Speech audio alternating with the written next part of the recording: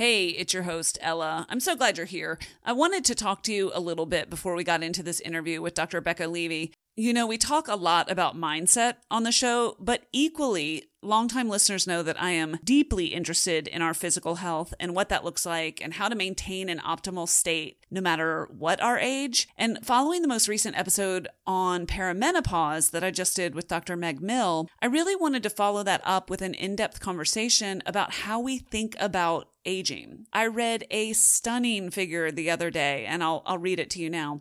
Research shows that non-biological factors, including age beliefs, determine as much as 75% of our longevity.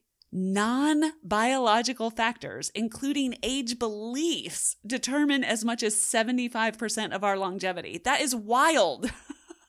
This book goes on to say, additionally, age beliefs can be improved so they benefit all aspects of the aging process, including the way genes operate and the extension of life expectancy by 7.5 years.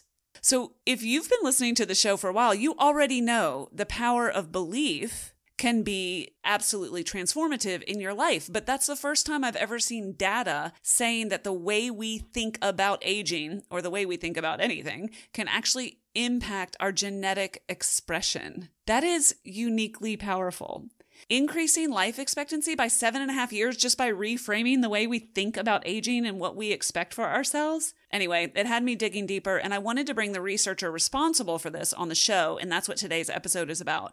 We talk about how your beliefs about aging can have such an enormous impact on your experience. So whether you're 28 or 68, I think there will be something in this show for you because we're all aging, obviously, but more importantly, we're surrounded by people in different points in their life and surrounded by images and role models. And to the extent that we have any control over it, I find it so interesting that how we think and talk about aging will directly impact how we experience it. So that's what this conversation is about. And I have a challenge for you as you listen to this. And that is to ask yourself, what do you believe to be true about aging for you? What do you see around you? What can you influence about what you see around you? In the show notes for this episode, I am going to link to, it sounds really silly, but to a number of Instagram accounts of women who are strong and powerful and over 40, because seeing them in my feed is one little thing that I'm doing to help shape how I think about aging. They are strong, they are vivacious, they are role models, and they're not 18. And I think that diversifying our images of aging is really helpful. And it's one tiny tactic that I'm recommending to you. And those links will be available in the show notes. But I'm also super interested in what you have to say about what you do to positively shape your view of the next 20, 30, 40 years for yourself. Is there anyone that you follow or find interesting? I would love to hear from you after the show with Dr. Becca Levy. All right, let's go. Welcome. You're on air with Ella, where we share simple strategies and tips from people who are doing something better than we are. Whether it's wellness or relationships, to just living better and with more energy, or changing your mindset to accomplish more in your own life and succeeding however you define it. This is where we share the best of what we're learning from the experts, and we're learning more every day. Live better, start now. Let's go. Hey, you're on air with Ella, and today I am joined by Dr. Becca Levy. Hi, Dr. Levy. How are you? Hi, I'm good. How are you doing? Becca, would you please introduce yourself, tell everybody who you are and what you do? Sure. Yes. So I would describe myself as a scientist or researcher, and I'm very interested in how cultures think about aging and how that can have a direct impact on older individuals as we get older. I'm also a teacher. So I teach at Yale School of Public Health, and I have the joy of interacting with bright minds who are getting started in the field of public health. And then I am now an author. So I just wrote my first book, which is about to come out, called Breaking the Age Code. Well, I love it when guests share who they are and what they do. It's so much more interesting than reading a bio, but you left out a couple pieces that I'm going to share.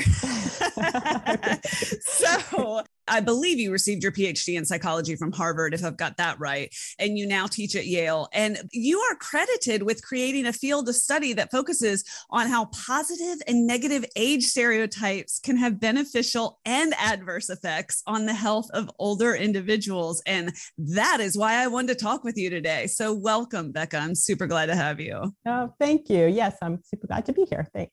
Your team sent me this book called Breaking the Age Code, and I wanted to deep dive into the concept, the thesis, if you will, presented in this book, which is your beliefs about aging determine how long and well you live. That is a lofty statement, Becca. What inspired you to write Breaking the Age Code?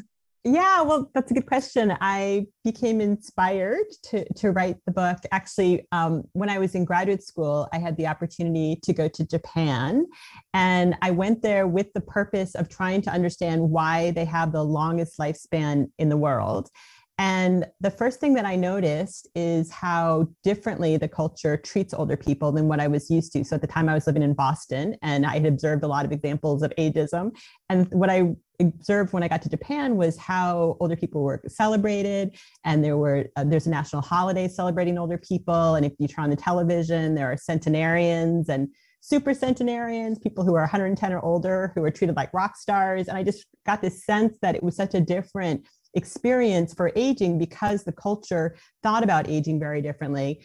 And my hypothesis when I tried to understand what was going on was that maybe there's something about these differences in age beliefs is contributing to the longer lifespan that we see in Japan. And that started this whole field of research that I've been looking at to try to understand how these age beliefs can impact our health. And we found a lot of different examples of how it actually can happen. Yeah, when you start telling me that how I think about the next several decades of my life can actually impact how I live the next several decades of my life, like you got my attention. I would love to set the table first with what your observations are about sort of the common false beliefs about aging, specifically in America. Is it fair to say in the Western world, or is it really uniquely American? I think, unfortunately, we've exported some of our negative age beliefs further out. So, so I think actually United Kingdom has views of aging that maybe even slightly more negative than ours. I saw in a recent study, but ours unfortunately tend to be pretty negative. But there are cultures that have much more positive beliefs too that we've been able to study as well. What have we got the most wrong, Becca? So what is it? So one of the things that I think we have the most wrong, or one of the most common negative beliefs about aging, is that everybody's memory declines as we get older. So I think that's one of the strongest beliefs that come up in different studies that we've conducted. And we know that just doesn't match the science. So we know that there are a lot of different types of memory. We know that there are some that stay the same, so like procedural memory or the ability to ride a bike, for example. And we know that there are other types of memory and cognition that actually improve as we get older. For example, learning new vocabulary. And there's something called metacognition, which is how we think about thinking, is something that actually seems to get better as we get older. So we do know that there are aspects of memory that get better. And we also know that there are older people who have phenomenal memories. So one of the people that I got to interview when I was writing the book is this 84-year-old actor who took on this memory task of trying to learn a 60,000 word poem. And what was really interesting about him was that he successfully did it in part because he had his own positive age belief that he thought about. So he thought about this cellist who played beautiful music in his 80s and his 90s. And so when he was trying to memorize his poem, he thought about this beautiful cellist music, and it actually inspired him and motivated him, and he did this wonderful task and performed it for a lot of people. And so there's a lot of examples of people taking on memory tasks and doing a great job in later life. I have personal angst around folks because, I'm in my late 40s now. And so my peers will say things about something that is denigrating in their life, or something that is some ability that's decreasing, or, they're just sore, or they can't run anymore, whatever the thing is. And it's immediately followed with, because I'm getting old, so I can't do it. And that drives me crazy, which, by the way, I have those days. Like I'm not sitting on high saying, don't do it. I'm saying when I hear it, just like most things, when you see it in others, it's more clear. It's more obvious. Right. And Right. I think you are selling your brain a story that you don't need to be selling. What do you say to that? Exactly. I think you're totally right that there is this tendency to take on these cultural messages that tell us that all these parts of us are going to get worse as we get older. And if we take on those messages, then when we experience any kind of challenge, it's very easy to blame it on aging when in fact it could be so many other things. So we know, for example, when people forget something, it could be because they were stressed. It could be because they were angry. It could be because they were distracted. It could be because at the time when somebody was telling them something, they were looking at their phone and thinking about something else. So there could be so many things that are going on that lead to different kinds of challenges. And if we immediately attribute it to aging, that we don't give ourselves an opportunity to think about all the other things that might be happening that we could actually keep on improving and changing. Yes. And in the book, you give some really interesting anecdotes. I call them anecdotes. It's probably actually data because I think this happened during your studies, but where people were exposed to positive examples of older people accomplishing things or older people enjoying their life or creating or being artistic in some way. When they were asked to describe older people, they used a completely different set of adjectives than people who had different role models or were marketed to differently throughout their life. I mean, you explain it in your own words, but I thought the stark differences were fascinating. Right, you're right. And something we found is just asking people to generate positive images of aging or think about examples of role models that they really respect, that can lead to dramatic improvements in different kinds of outcomes. So for example, in one project, we asked people just write down an example of a positive active person and what they're doing during a day of their life. And we found even that activity of engaging in thinking about deeply this positive older role model, that led to improvements in balance and improvements in walking speed. And it lasted for about 2 months when we followed people. So, I mean, it can actually lead to these significant shifts in the kinds of beliefs that come to mind. I don't know whether that's good news or bad news. I mean, what I'm hearing you say is what we are exposed to impacts our beliefs, therefore impacts our actions or our actual state of being. And when I think about what we're exposed to with marketing, with social media, I think, okay, we're screwed. Pardon me, because I'm not seeing a huge amount of positive role modeling surrounding aging when I look at my television. Yes. And I think you're right. So in the studies that I've seen that have analyzed television, and we actually did a study on social media, and we found that there is a lot of negative messaging about aging. So we found in looking at all Facebook sites, for example, that describe older people, that most of them had negative stereotypes about older people. And you're right. So there's these terrible messages out there, but I don't think we're screwed. I think what's great about one of the messages from my research that I talk about in the book is that there really are concrete things that we can do to take control of the messaging. And we don't have to be passive recipients. We can actually become aware of what's happening and take on some tools that I describe in the book that can actually improve and strengthen our positive beliefs. So these beliefs about aging are very malleable. It's not like they're set in stone. It's not like we can't change them. We can improve them and strengthen the positive ones. Okay. And I definitely want to get to what some of those actions are, because I think it's important.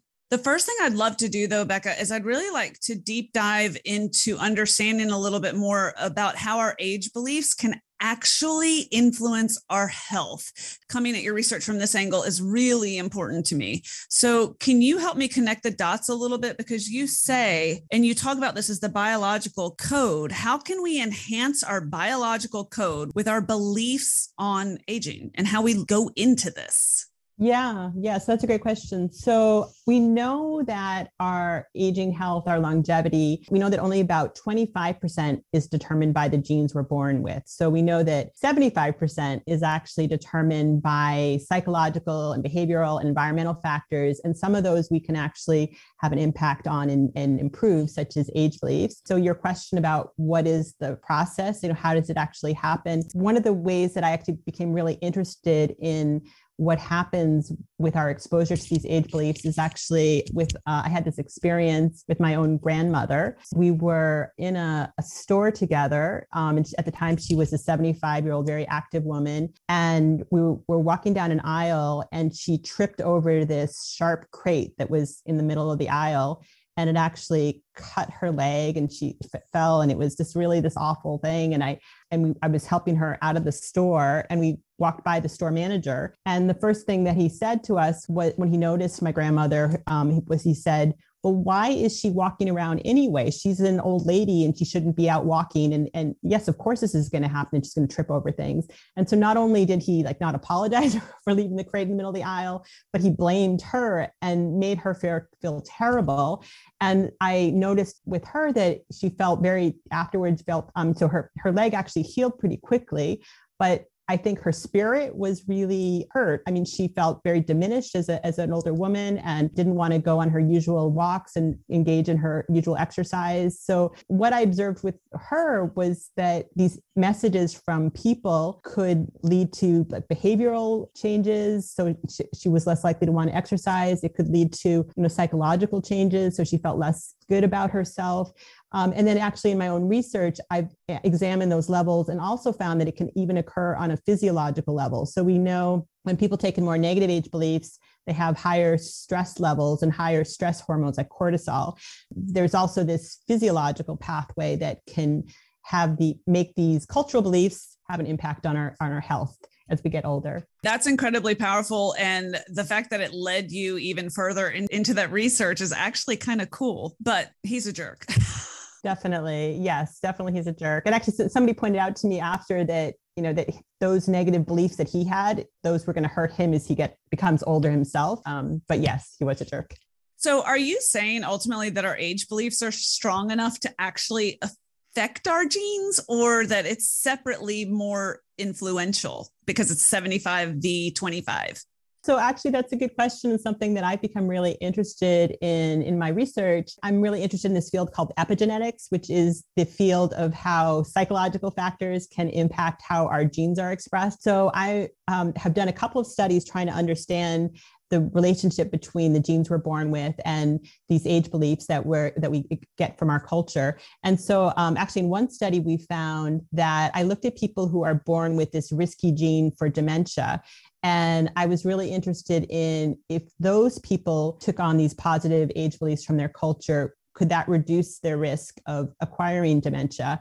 And what we found was, in fact, there was this association. So we found that those who have the risky gene who take on positive age beliefs actually have a 40% lower risk of developing dementia. So it does seem like there's something that we can do, but we're not necessarily going to, if we have a risky gene, it doesn't necessarily mean that it's going to lead to a bad outcome. There is a way that we can try to adjust how those genes are expressed. To think that we have more control over something that has been sold to us as inevitable is really something. Exactly. That's what the research shows, is that so we don't have to give up when we have certain kinds of risk, that we can actually think about ways that we can make improvements in how we're thinking and our behaviors. And one of the ways we can do that we found in our research is to try to strengthen positive age beliefs. Okay, let's talk about some things that we should maybe start doing differently now. The On Air with Ella family, we span a lot of decades. So I had a retreat a few years ago, and the youngest women there were in their 20s, and the oldest guest there was 82 at the time, I want to say. So as somebody had brought their mother, and it was really special. It was really, really cool. But no matter where you are on the spectrum, I think that you are opening our eyes to the fact that we have more power than we think we do. And whether you're thinking about how you want to go into the next 3 decades or not, you're probably related to somebody who's already there, so to speak. So I think that this is highly useful no matter where we sit on the age spectrum. I want to start by asking you what successful aging means to you. And then I want to talk about how we're going to do this differently. Sure. And I agree with you. I think you're totally right. I mean, I think it's something that it's important to people. We age as soon as we're born, we start to age, and it's something. That's what I'm always always say, Yeah. my son, a 3-month-old baby is aging.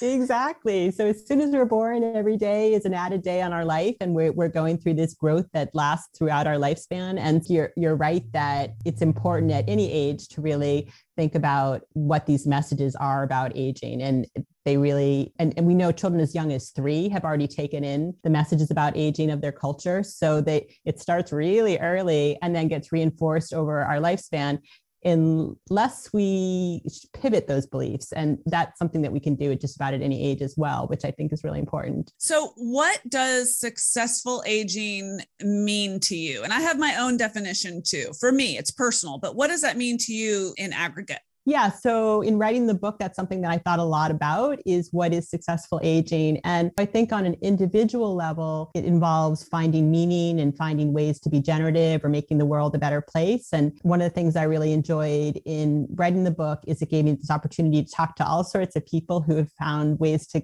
make meaning in their lives, ranging from people who, are world-class swimmers, or some celebrities like Mel Brooks, who's, found a ways to be incredibly generative and creative in later life. And then the other piece of it, I think, is to find a community that supports positive age beliefs, that celebrates aging. So for example, in writing the book, one of the things that I really enjoyed learning about is this community in Zimbabwe of grandmothers who actually have taken on this role of trying to improve the mental health of their communities. And the way that the grandmothers do it is they meet different people of all different ages on these, what they call friendship benches, and listen to their problems and offer advice. And what's really wonderful about this model is that the community really celebrates older people. And so they're given this role of being advisors to the community, and they have been improving the mental health of their communities. But at the same time, in taking that role and giving meaning to their communities,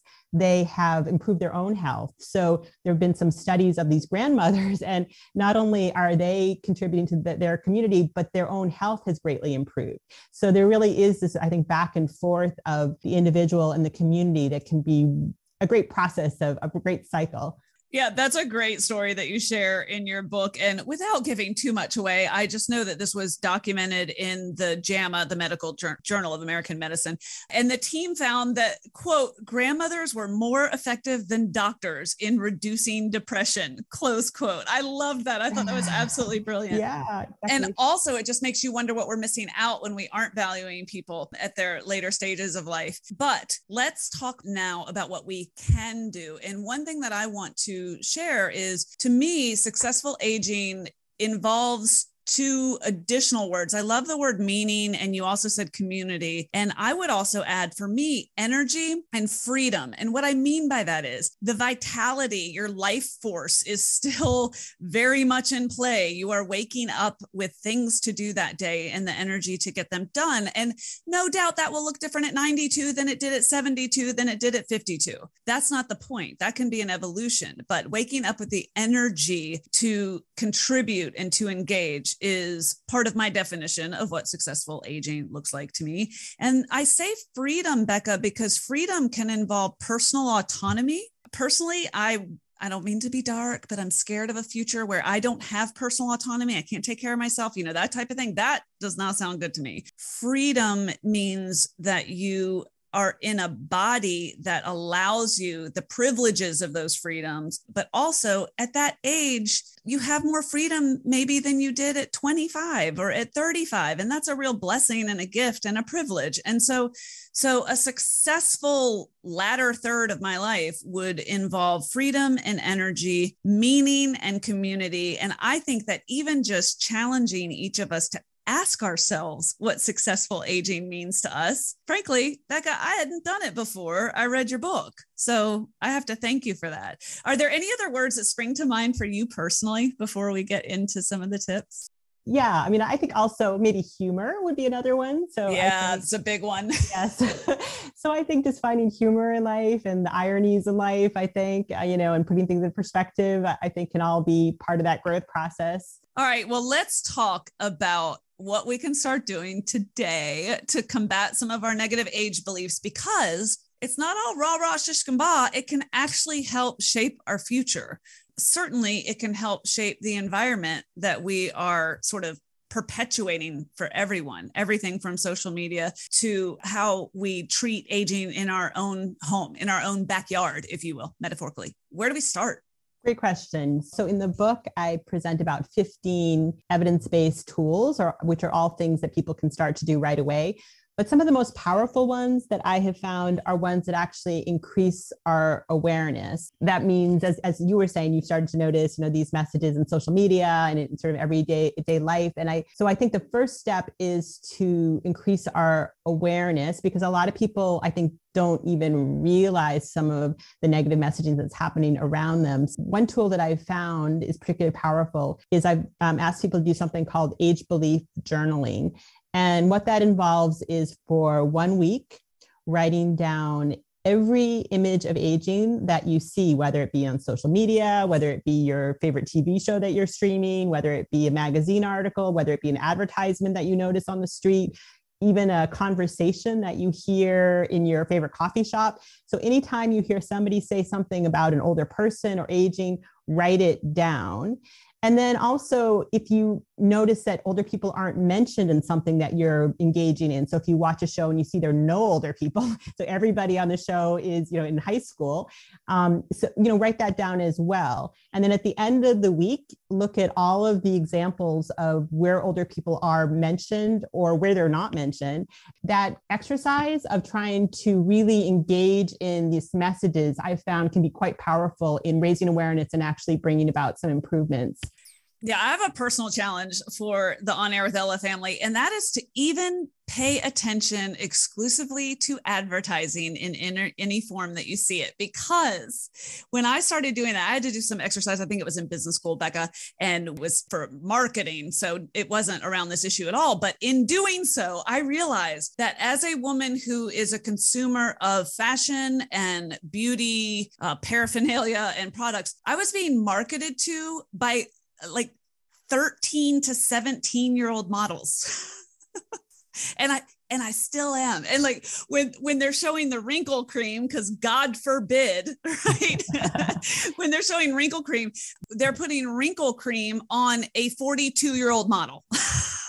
Yeah, no, you're right. A lot of the marketing, the anti-aging marketing, is actually now directed at like the young adult teenager market, which is just, really terrible to start developing this fear of aging and this negative messaging about aging at such a young age. So you're right. It's a real problem, but something that I think we can turn around.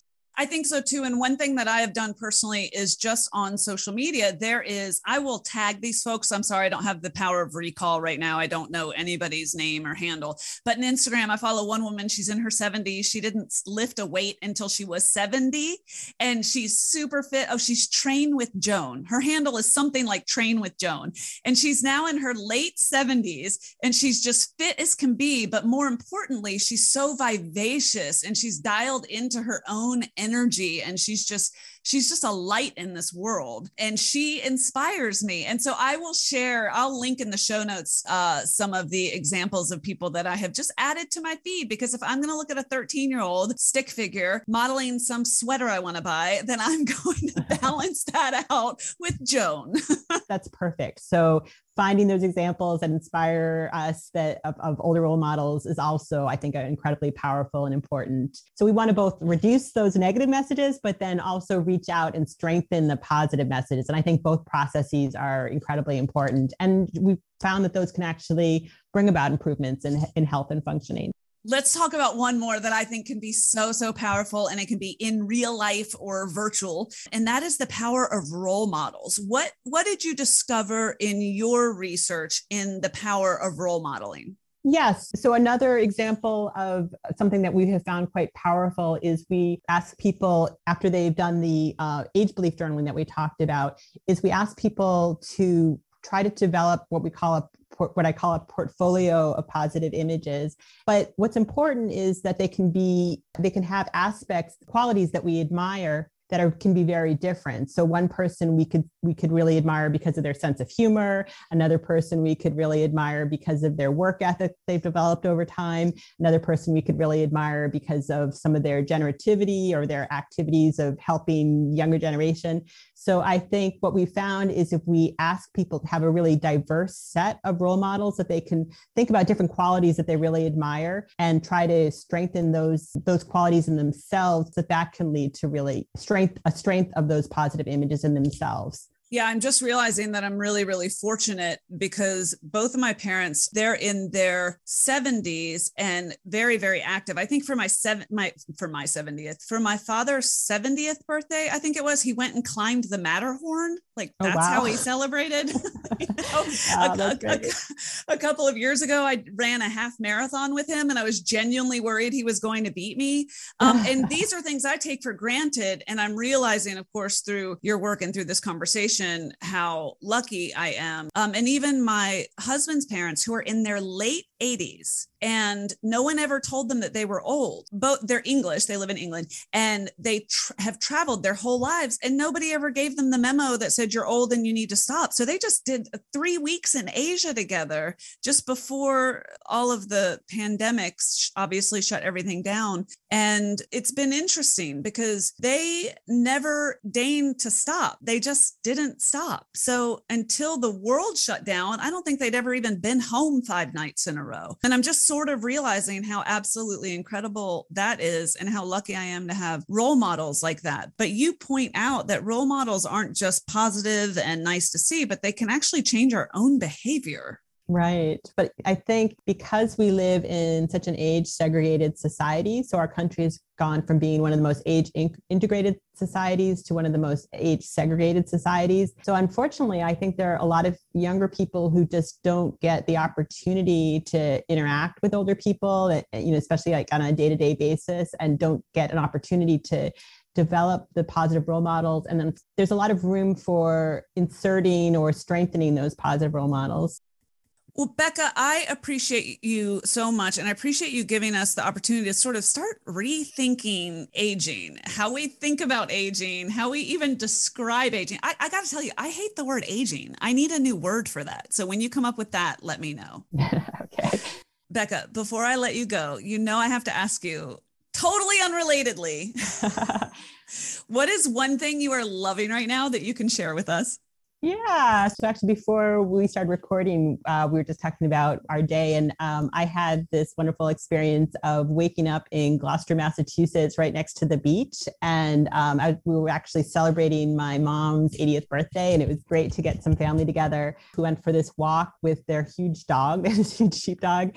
And they hadn't been to the beach since the pandemic started. And it was such a wonderful experience of seeing the waves, and there were surfers out, the sun was coming down on the waves, and it was this beautiful teal color. And it felt like it was kind of going straight to my soul, like this scenery of awe was going right to my inner peace. And it was just a great thing, which I really reminded me how much I love the ocean. Becca, thank you so much for your time today. Thanks for sharing your research with us in Breaking the Age Code. Podcast fam, you know that you can find all of the show notes at onairella.com. Thanks, Becca. Great. Thank you. It was wonderful to talk to you. Okay, that's a wrap. I hope you enjoyed today's show and got something out of it that you can use. If you did and you want to learn more, find me on Instagram at OnAirWithElla or get the show notes and links at OnAirElla.com. There's no with. It's just OnAirElla.com. Thanks for listening. Thank you for sharing the show, and thanks for inspiring me. You are quite simply awesome.